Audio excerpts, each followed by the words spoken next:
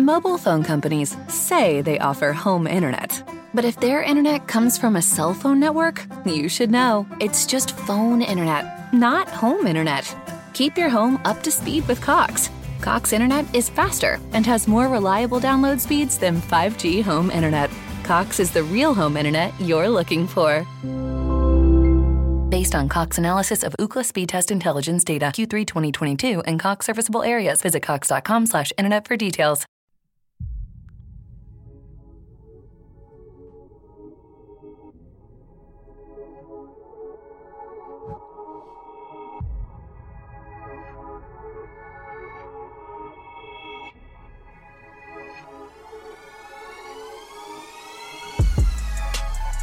Yo, welcome to Unfair, the solo weekend edition with me, Jay, where we take a musing approach to the sports conversation. We can be found with our partners at WMQGradio.com, weekly at noon Eastern, and wherever podcasts are downloaded and listened to. Make sure you rate us and review us and give us 5 stars. If you don't think we deserve it, just give us 5 anyway. Gifted. My solo weekend episode is sponsored by Clutch Culture. In life, there are moments where you need to be clutch, when you need it the most. So Clutch Culture is inspiring to bring you just that. With hats and t-shirts available to remind folks who's clutch and who isn't, bring that culture into your lifestyle by checking out their Instagram, _clutch_culture_. It'll be in the description below as well as on the YouTube page. So today I'm going to dive into some conversations around more bubble talk. We're going to actually talk about the games and some of the performances that jumped out to me. Will we have college football this season? I'm going to talk about a series of videos that are coming out for me this weekend. And NFL players have opted out. I kind of want to dive into that NFL 100 that Jimmy talked about last week on his solo. Because, yeah, I don't know about it. Let's dive right in. All right, everybody. Thank you all for for joining me, here on Unfair. We appreciate the support that we've always gotten from everybody. But I want to open up with this. So the purpose of the show, being that it's unfair, is that we want to make sure that we're as fair as possible in our analysis and conversation around players and the sports themselves. And I understand that not all the time we'll be able to achieve that, but when we have those opportunities, we need to take advantage of it. So, for example, I felt like I was a little unfair to the Oklahoma City Thunder organization in talking about them signing Lu Dort. So they signed him to I think it was a 4 or 5 year deal. It was like $5.4 million or something of that nature. Don't have the exact numbers in front of me, but kind of implied that they were taking advantage of the situation. That Dort probably should have got a little bit more money, and the Thunder kind of leveraged the fact that he needed money because we're in a pandemic, so he wasn't making much on his 2-way contract. Probably should have offered him up more. So I did a little research, had some conversations with some folks, and I recognized that this is where I was wrong. They basically gave him the only contract they could really give him. So he has a contract for a second rounder, even though Lu was not drafted. He was signed as an undrafted player, and he was on a 2-way contract playing with the Blue as well as the Thunder. And since he hit the maximum of his days, or he was about to, and the Thunder recognized that he would be an asset in the playoffs, they kind of had to sign him to a regular contract. Well, the contract they gave him is the only thing that was available for him. Being that he was a rookie, they couldn't just offer him a veterans type of contract. There's restrictions to that. So they gave him a rookie deal.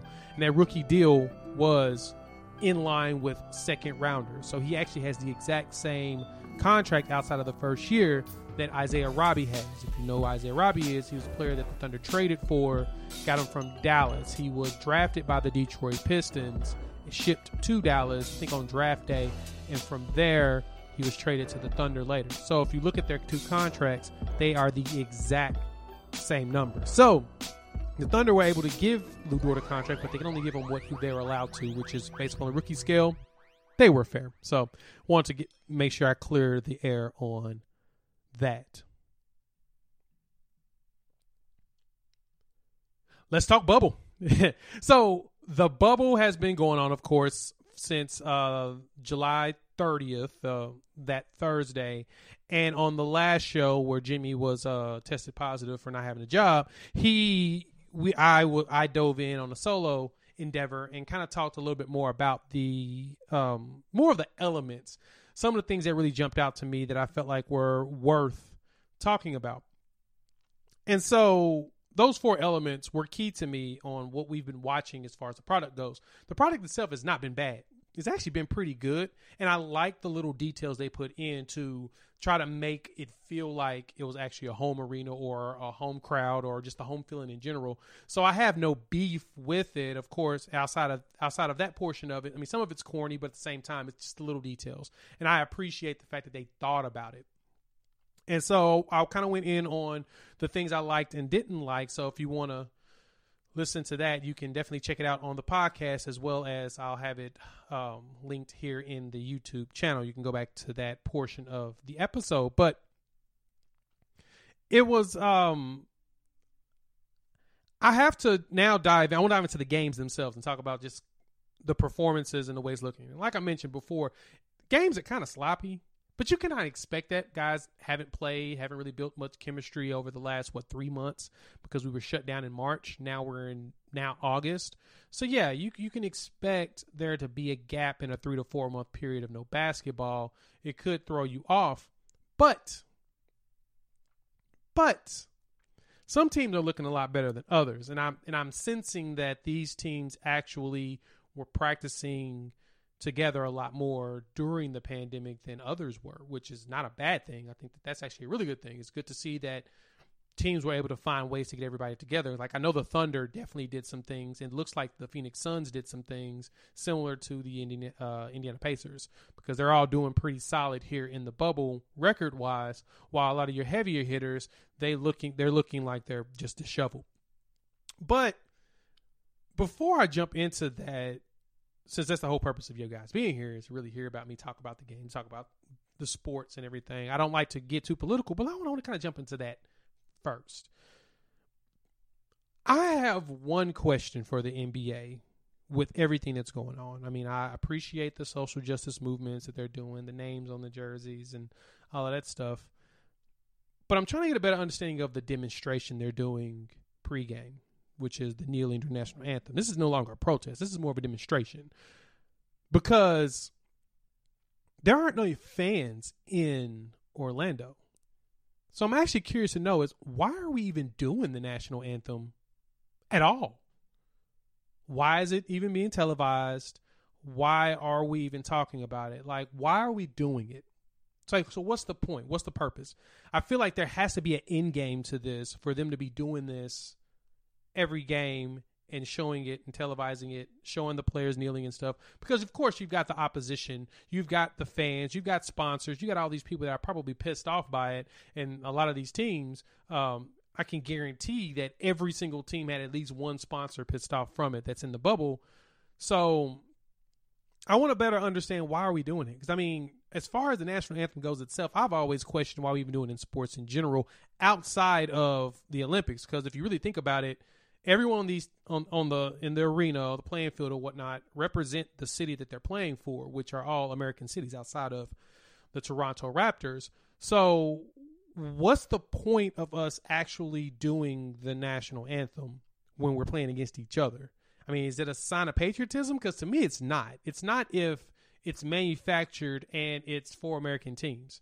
The Olympics, yes, we definitely need to be doing the national anthem during the Olympics. Or any sport where we're competing against other countries, where we're representing our country, yes, do it that way. But why are we here? What's the point? I just feel like we're wasting our time doing the national anthem and having this conversation over and over and over again, when we can continue to demonstrate but just not show the national anthem. I don't know. I think it's just me. I could be off base, but that's my thoughts behind that. So from there, let's dive into some of these games. So they've been a lot closer than expected. I've had some appreciation in a lot of these games. There's been a lot of overtime play. There's been a lot of games where the score has ended up closer than expected. I watched the Thunder game the other night and against the Lakers, and they beat the snot out of them, which, I appreciate that. We needed that in our lives. But at the same time, games are a lot closer, and we get a lot of game winners.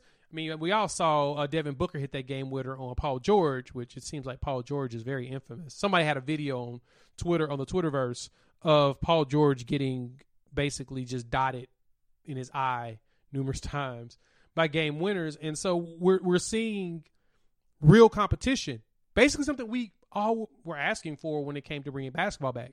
Yeah, it's not perfect. Like I said, it's sloppy, but we're getting good basketball. So this is something we should thoroughly enjoy because we almost didn't have it.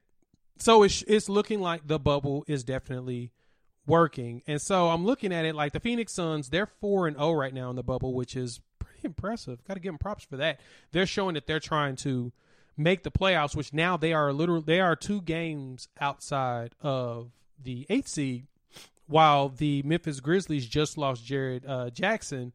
And to me, that kind of hurts them as he is a key piece in their offense. Now, John Morant's going to do a lot more to hold that spot because they have Portland a game behind, and they have, like I mentioned, Phoenix moving into the 2 games behind them. So I don't know what Memphis has to do to win this out. They just got to make sure that they don't have Portland or Phoenix within 2 games. They've got to find a way to win. They're on a 5-game losing streak. So they're winless so far in the bubble. That's not good. And I'm really rooting for Memphis because I kind of don't want Portland in. I mean, no shade to them, but I'm the Lillard whining piece of wanting more games and all of that just didn't sit right with me. So I think I'm ready for them to be pulled out. But some players are showing out and others are kind of just barely being there. Like the Lakers right now look really, really sloppy. I was talking to a buddy and he kind of made mention that he wonders if the Lakers are purposely not performing to kind of keep the footage or film of them down of what they're playing. I mean, that could be a tactic that they're trying, but to me, I think the biggest piece for them is they just don't have no chemistry right now. They're just not. I mean, they're weaving in multiple guys. You have Dion Waiters, and you have J.R. Smith that you have to weave into to perform, especially since Rondo is down. It's Caruso, Waiters, and J.R. Smith that have to find a mesh because Caruso is not the starting point guard, but he plays a lot with those 2 guys. So I feel like their chemistry is just off. And I think they'll get there. I mean, they did clinch the number 1 seed in the West, which I honestly don't know what that means right now. Now we look back on it, it's like, what does that really mean? They get to stay in their same great hotel or something? I don't know. But and Milwaukee today just clinched the 1 seed in the East, so I guess that just guarantees they're the number 1 seed. It doesn't really mean much in a big bubble because everybody's playing in the same places. Unless they get to choose what court they play on. Now, if they get to choose what court they play on based upon their times, that may be a key thing, especially if they have a fondness for a particular one since they're playing at 3 courts. That might be what it is. But I don't know. I don't get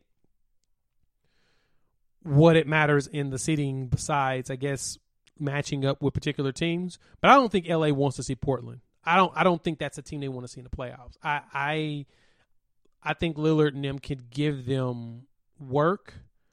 It feels like Portland has a lot more chemistry in comparison to a lot of the other teams as well. So I don't know if that's something that that's not something I would want to happen if I was the Lakers. I wouldn't want to play Portland. I want to play Memphis. I think Memphis they could sweep. I think Portland will take it to 6. They should be better than what they are.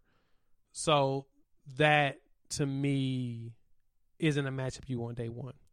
And then you got Washington over here who's lost all their games in the bubble. They're a 4-game losing streak, and now they're actually their record is worse than the Hornets. So technically they're eliminated from the playoffs. kind of, but they're still, of course, still in there because they're in the bubble. So, but it doesn't look like they're going to make the playoffs. So I guess we probably should be looking at them like, hey, you guys are basically done. So we'll see what happens. But overall, the basketball's, like I said, it's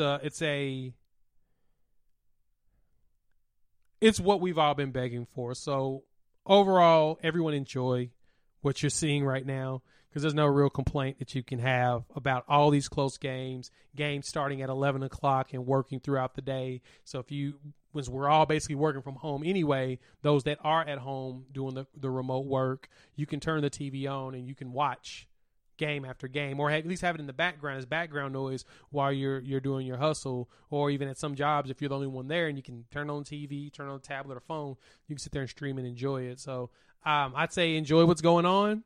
But yeah, let's see what happens next. The families are supposed to be coming around the first round of the playoffs, and they have a whole protocol for them. And I'll talk about that. We'll talk about that probably Monday with Jimmy. I think it's an interesting conversation to have, because I'm kind of curious to what it's going to look like, especially since the families and the other people, meaning like girlfriends and stuff, are going to be in two separate buildings. I'm wondering exactly how they're going to work all of that out. There was a couple of jokes made about it. We'll talk about it on the next go around.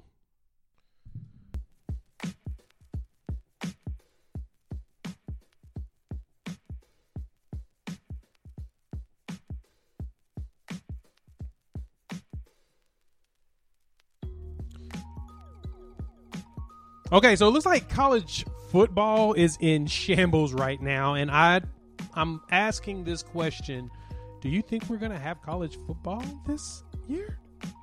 I don't know. But the way things are going in the professional sports, especially those that actually had to play a full season in comparison to a cut down season, this doesn't feel like we're going in the direction of having college football. Now, I hate to break to everybody, but I mean, it's just what it looks like. So looks like just about every conference have already decided on the way they're going to do things. So just about every conference has put in they're going to do a conference only schedule. We have the SEC, the Pac-12, the Big 12 announced theirs. They're doing a 9-1 model, so they're going to have one non-conference game. ACC is going to be all conference with one additional team, and the Big Ten's going all conference. And so the way they're looking, it's going to be 10 games for everybody, with the Pac-12 potentially playing 11 instead. And if this can work out, I'd put money on that it won't. This is why. So it makes sense for them to go with the conference only schedule, because they can control the protocols in their conference. If every conference has the same protocols, they are a little bit more confident that things can run the way that they're supposed to. So you're not trying to overlap the conferences, because each conference basically runs independently. So one conference may say, well, we'll allow this, where another conference will be like, we prefer not to. It makes sense to go conference only. But then some conferences are gotten so meticulous with this that they're cutting out anything outside of their conference. So with the SEC, we've just lost 3 rivalry games that could determine an outcome for the year. So no Clemson, South Carolina, no Georgia, Georgia Tech, and no Florida, Florida State, because it's ACC and SEC. SEC says, no, we're not doing any rivalry games that are outside of our conference. If they got to be in conference, it's the only way that we're going to play them.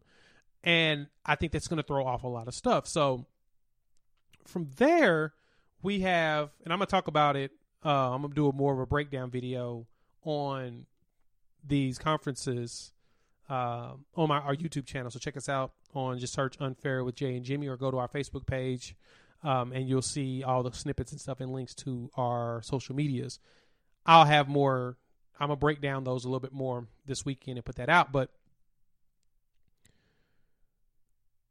I don't know what's going to happen once things really start falling apart. So like one piece that has domino that I feel like has fallen, it's going to affect the rest of them, is that UConn, University of Connecticut, has went ahead and canceled their entire fall season. There no football, no fall sports completely. And that to me is a lot bigger deal than what people are making out of it. And this is why. Okay. I know the jokes. UConn has a football team. Ha ha ha ha ha. Yeah, they haven't been very good. But UConn's reasoning behind it is that it's cheaper for them to cancel the season now than for them to play a partial season and have to cancel it midway. So financially, it makes more sense for them to just get it all over with now, and they'll save money on losses rather than going partial. Which that's really bad.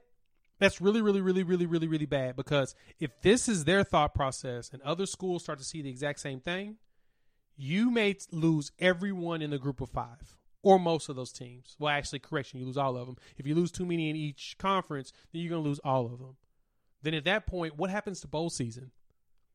We already have lost the ability to pay these schools $500,000 to $1 million to come play at a SEC powerhouse and get the doors beat off of them, get the brakes blown off. But now, on top of that, they're not going to have the opportunity to play in these high-dollar bowl games, and neither will these other teams in the Power 5 conferences, because they need to have opponents. Now, you may have like your Orange Bowl, Rose Bowl, Sugar Bowl, or whatnot, Cotton Bowl. All your main ones will continue to perform because it's SEC, Big 12, SEC, and then you have the Rose Bowl with the Pac and the Big 10. You have those elements that are already there, but what about the ones underneath it? Besides the top 5 or top 6, I guess you could say, even with the Peach Bowl now, with it being part of the national championship playoff setup, what do you do about those other bowl games? Are those bowl games completely lost forever? Well, they're lost for this year? Because I feel like they are, especially if, like I said, conferences start cutting out in the group of 5. They say that they're not going to play. If financially it makes more sense for them not to, it's going to be an issue. And then let's look at the next issue that's running into this. So the Ivy League canceled all their fall sports. I have a video. I'm going to talk about that as well. But JUCO has moved all their games to the spring. I'm going to talk more in detail on that, but I want to say this about it too. That's going to be a big impact to me on football moving forward. The one thing about football is they play less games for a reason, mainly because the human body is not built to be in 30 car crashes a day. It's not. That's not what it is. And the impact that these players have on each other as far as when they have contact and they hit each other, it's like being in a car accident based upon studies. JUCO moving to the spring, that means that they'll be playing their standard heavy type football games where there's a ton more hits in comparison to your practices. And then these kids are going to have to be recruited to try to go to a 4-year college afterwards, go to another D1 or D2, another school, because they're coming from JUCO. That's why they go to JUCO. They go to JUCO, get their stuff together. Typically, it's behind grades or to get their talent better. Most of the time, it's grades. And when they get their stuff together, they go on and play. They move up to another school. How is that going to affect recruiting? Because none of these players are going to be available really to recruit. Or you're not going to have much film on them until after the season's over. And most likely, their season's going to be over, late? What's that? We'll say they start late January when school starts or early February. We've got them done in April. Isn't National Signing Day like January?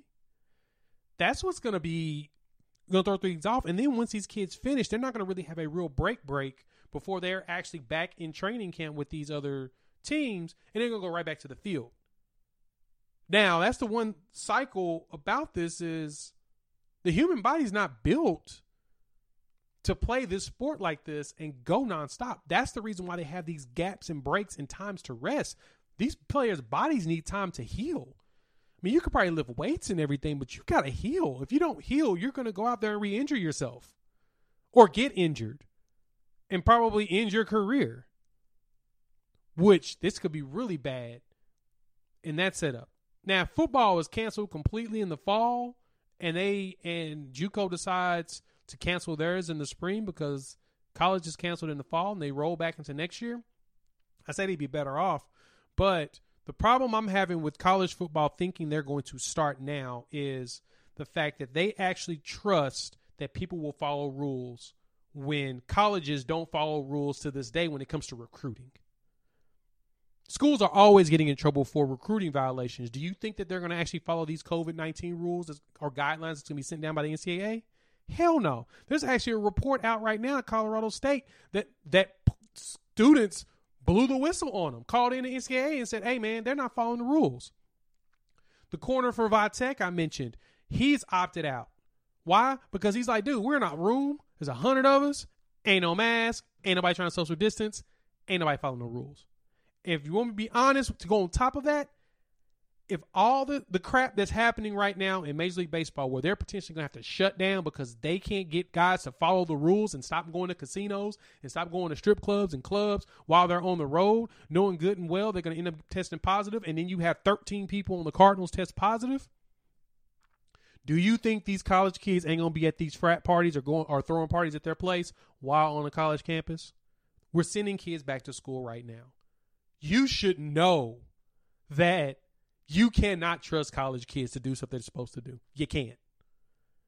Yes, a lot of them are learning and they're growing up, but that's the thing is they're learning. So a lot of them is going to make a lot of mistakes. I promise you, most of the mistakes you made in your life were probably while you were in college or when you were young. And this is the issue that we run into with these. You can't expect them to follow the rules. Hell, I just read that 3 soccer players at Louisville got kicked off the team because why? They threw a damn party. You think they're going to be the only ones that do that? No. So I love that you guys are optimistic that there's going to be a football season, but I promise you, I can't be optimistic. I'm not promising anything, but I can't be optimistic. But at the same time, I can promise you that somebody's going to do something stupid that's going to lead to a team getting shut down. And when that one team gets shut down, the domino effect's going to hit and more teams are done.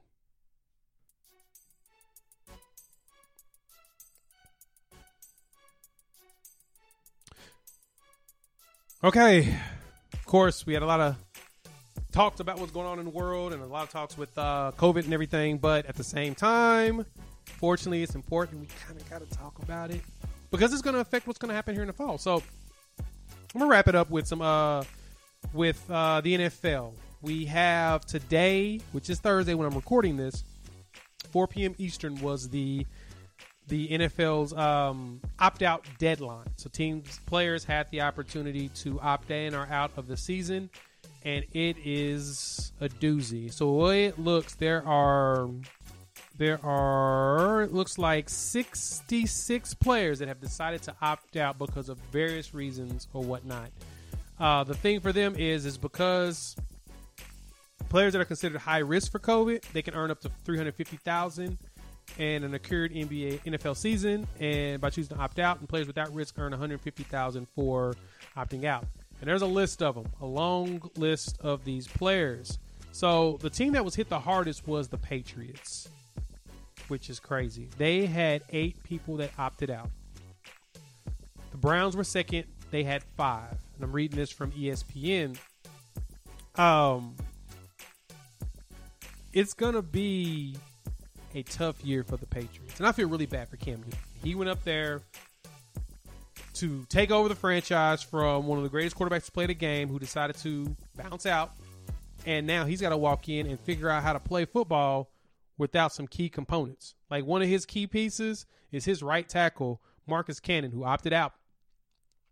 Some other things for Belichick, he's lost Dante Hightower, safety Patrick Chung. Those are 2 major pieces on his defense. And remember, Belichick's a defensive guy, so these are key pieces on what he does for a living. They're not there. And I think one thing that jumped out, I was looking at this article from ESPN talking about the takeaways from the deadline, and I thought of this, but I didn't think of it the way that they're making mention of it. They're talking about how Brown center and the NFLPA president, J.C. Tretter, said on a conference call a couple weeks ago that his job will be more dangerous than ever this season. And reality, I see why. His job is literally requires that he and other guys are breathing in one another's face in every play, in the trenches, is where it's going to be the most dangerous. And that's where we're seeing a lot of the guys opting out because they have fears of a player being asymptomatic before the game because the tests aren't always just instantaneous. And hell, some of them aren't even conclusive. Matt Stafford tested positive for COVID and come to find out it was a false positive. Doesn't sound like the NFL's protocols or setup is going very well right now. So do we really think the NFL is going to be prepared to have a season? I mean, let's be honest here. It doesn't seem like anybody's had anything in place. And we've already chastised the hell out of them for not being prepared 4 months before the season started. They had 4 months to get prepared, and we've got 40 days left for the season is supposed to kick off, and they don't seem prepared. It don't look like it. Now, they have like a COVID hotline snitch hotline for whistleblowers to point out when teams aren't doing what they're supposed to. But, hey, this is no different to me than baseball players who don't follow the rules. Now, the good thing with these NFL guys is the plus and minus for them is they can fly in on game day, get prepared, play, fly right back out. So they're not stuck in market like baseball players are for a few days, or like basketball where you're on road trips 4 and 5 or 4 and 7 where you're jumping from city to city. They don't have that issue. They're flying in and flying out. So it's a little bit more safe, to be honest. But how safe is it for these guys to be flying first thing in the morning to a game that could potentially be across the country and playing and then trying to get back on a plane and come back? We're not talking about 13 guys in a small charter plane where they can, rest up and relax. We're talking about like 50 to 80 people. It's a large entourage that you have that are traveling to these games. And that's where a lot of the safety concerns are. You've got a big congregation of people that are, I don't know how it's going to work. And so then you have these players that I commend for opting out because of various reasons, not only for themselves and others. Like, for example, Chandler Brewer, he's offensive tackle for the Rams. He opted out mainly because he has a history with non-Hodgkin's lymphoma. So if the research is showing us and the science is saying that this is attacking to a point that it's making a lot of other things magnify, there's a lot of players that have stuff that they don't even know yet. They get caught up.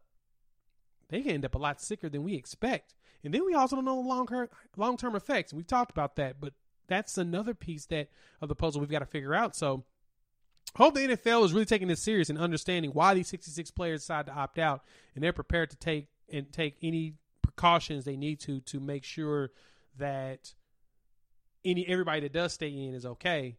But I don't trust them.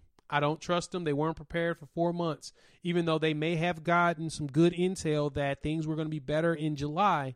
They should have still been prepared for the worst up to the point of canceling the season. They should have been up to the last minute setup of, if everything works out to a certain point to where we can play, but our last resort is to cancel the season. They should have had a long list of things already prepared for these players and all the answers to their questions out there for them. But I don't trust them. I don't trust the players either. You've got certain players who are willy-nilly about things. They're going to be the same things the baseball players, kicking it in the places they don't need to be kicking it. And that's the question you have to ask is how much of them do you trust? How much do you trust from the players themselves, the human beings that are on these teams? I'm still not there. So speaking of not trusting them, this leads perfectly into that NFL Network's Top 100. So Jimmy lauded about it and was talking about how he feels like that's the most trustworthy one of all of the surveys. I'm going to say the complete opposite. It is the least trustworthy of any poll that goes out there because there's zero, to me, research when it comes to it. Yes, they play against each other and they know each one and all this, that, and the other. I was listening to Ryan Russillo earlier this week, and he made this statement that jumped out to me. Players mentioned that, this is into like 2,000 some players, right? roughly 400 reply. And then from there, players will pick players that they like or know or play with before they'll pick someone that they feel like is actually better. They do it all the time. You want a great example? Go look at the NBA's All-Star voting. It's an indictment on how the players pick stuff. Hell, half the players were picking themselves, knowing good and well they weren't an all-star.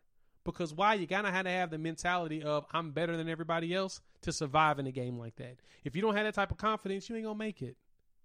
But then at the same time, should we believe them when they say that they think that this player is better than another? Not really. Lamar Jackson should be the number 2 player on that list. Patrick Mahomes should be number 1. Now, I get why most of them would have voted him as number 1. Lamar Jackson is number 1 over Patrick Mahomes because Lamar Jackson is a lot harder to defend as an individual. Whereas Patrick Mahomes leverages his weapons around him, which makes him hard to defend because he can run, he can pass, he can do a lot of different stuff. But Lamar Jackson is an overall better athlete. So it seems like they voted for the athlete itself. But what the hell? What is this? I would not have put Russell Wilson over Patrick Mahomes, nor Aaron Donald. I like him. I wouldn't. I wouldn't put Julio Jones, Michael Thomas over DeAndre Hopkins. I probably would have put Julio Jones in there because he is one of the best receivers. Now, he doesn't catch touchdowns very often, but I don't think that's on him. I think it's more of an indictment of the Falcons offense. Talk about that another time. Christian McCaffrey is 6, and it looks like he is the only running back second. Him and Derrick Henry are the top 2 running backs in there. Do you think those 2 are the top 2 running backs in the NFL?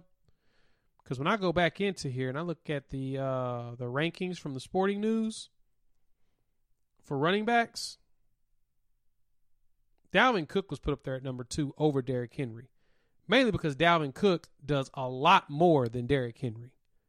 That's your difference. That's the thing that you have to rate these players on. Now, Dalvin Cook does have some injury history, but at the same time, he had a pretty solid year doing multiple things on the field. Derrick Henry was in a very run-heavy offense where he was the centerpiece. It's the only reason why Dalvin Cook didn't have more stats because they had Kirk Cousins, who is a stat-stuffing quarterback.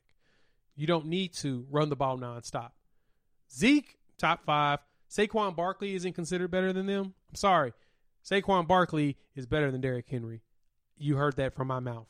I would pick Saquon Barkley over Derrick Henry any day of the week, twice on Tuesday, 4 times on Sunday. So do we really think that Derrick Henry is better than Saquon Barkley? The players, they have so many biases when it comes to this that you can't trust it. You can't trust them as much as you can trust them as much as you can trust a local beat writer voting for the Heisman Trophy. And if you noticed, when it comes to Heisman votes, it's all regional. Typically, the guys in the South votes for the player that's available in the South. North, West, East, just like the Midwest. It's regionalized based upon the votes. If you notice, they vote for their guy. What makes you think the players don't do this? I think the reporters are a little bit more objective when it comes to theirs because they look at a holistic view in comparison to just the way they dominate people on the field. Josh Jacobs was 7th on their list. I mean, looking at this top 100, man, I don't know about these. Like I said, if I can trust these players. And it doesn't look like I can because we've got Drew Brees at 12. Wait, where's Aaron Rodgers? They don't think Aaron Rodgers is good? 16. He's 16. He's behind Drew Brees and Tom Brady. Did you know that Aaron Rodgers has thrown 5 interceptions or less the last 2 years? Like, he doesn't turn the ball over. That's a big deal in football. Where are we at, guys? So, as much as I want to trust this list, I just can't. Because players just aren't trustworthy in anything they really do like that. So, I don't see them being that objective. So, Well, I appreciate you joining me here on this solo weekend episode here on Unfair with myself and Jimmy. Please make sure you check us out wherever podcasts are downloaded and listened to. You got to rate us and review us too. And you got to give us those 5 stars. Even though you don't think we deserve it, just give us 5 anyway and gift it. Thank you to our sponsors at Clutch Culture. Please check them out, _Clutch_Culture_ on Instagram. Check out their gear. Ideas sprung by children. Cool stuff. I'm rocking a shirt on the YouTube page. You can see it. I rock a lot of their stuff because I just think it's great to see kids trying to understand business and grow at a young age. So, my guy Matt, I commend you for the exposure to the kids. And for Mike, Bob, and Wendy, thank you so much for doing your thing in the back end side. My co-host Jimmy, let's hope he tests negative to being jobless and he actually has a job come Monday. That way we can do the show together and bring you guys more of the super hot fire. But outside of that, we'll chop it up next week. Peace.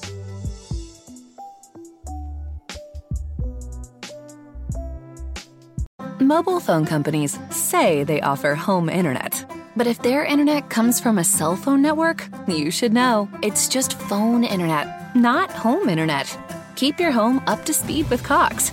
Cox internet is faster and has more reliable download speeds than 5G home internet. Cox is the real home internet you're looking for. Based on Cox analysis of Ookla speed test intelligence data Q3 2022 and Cox serviceable areas, visit cox.com/internet for details.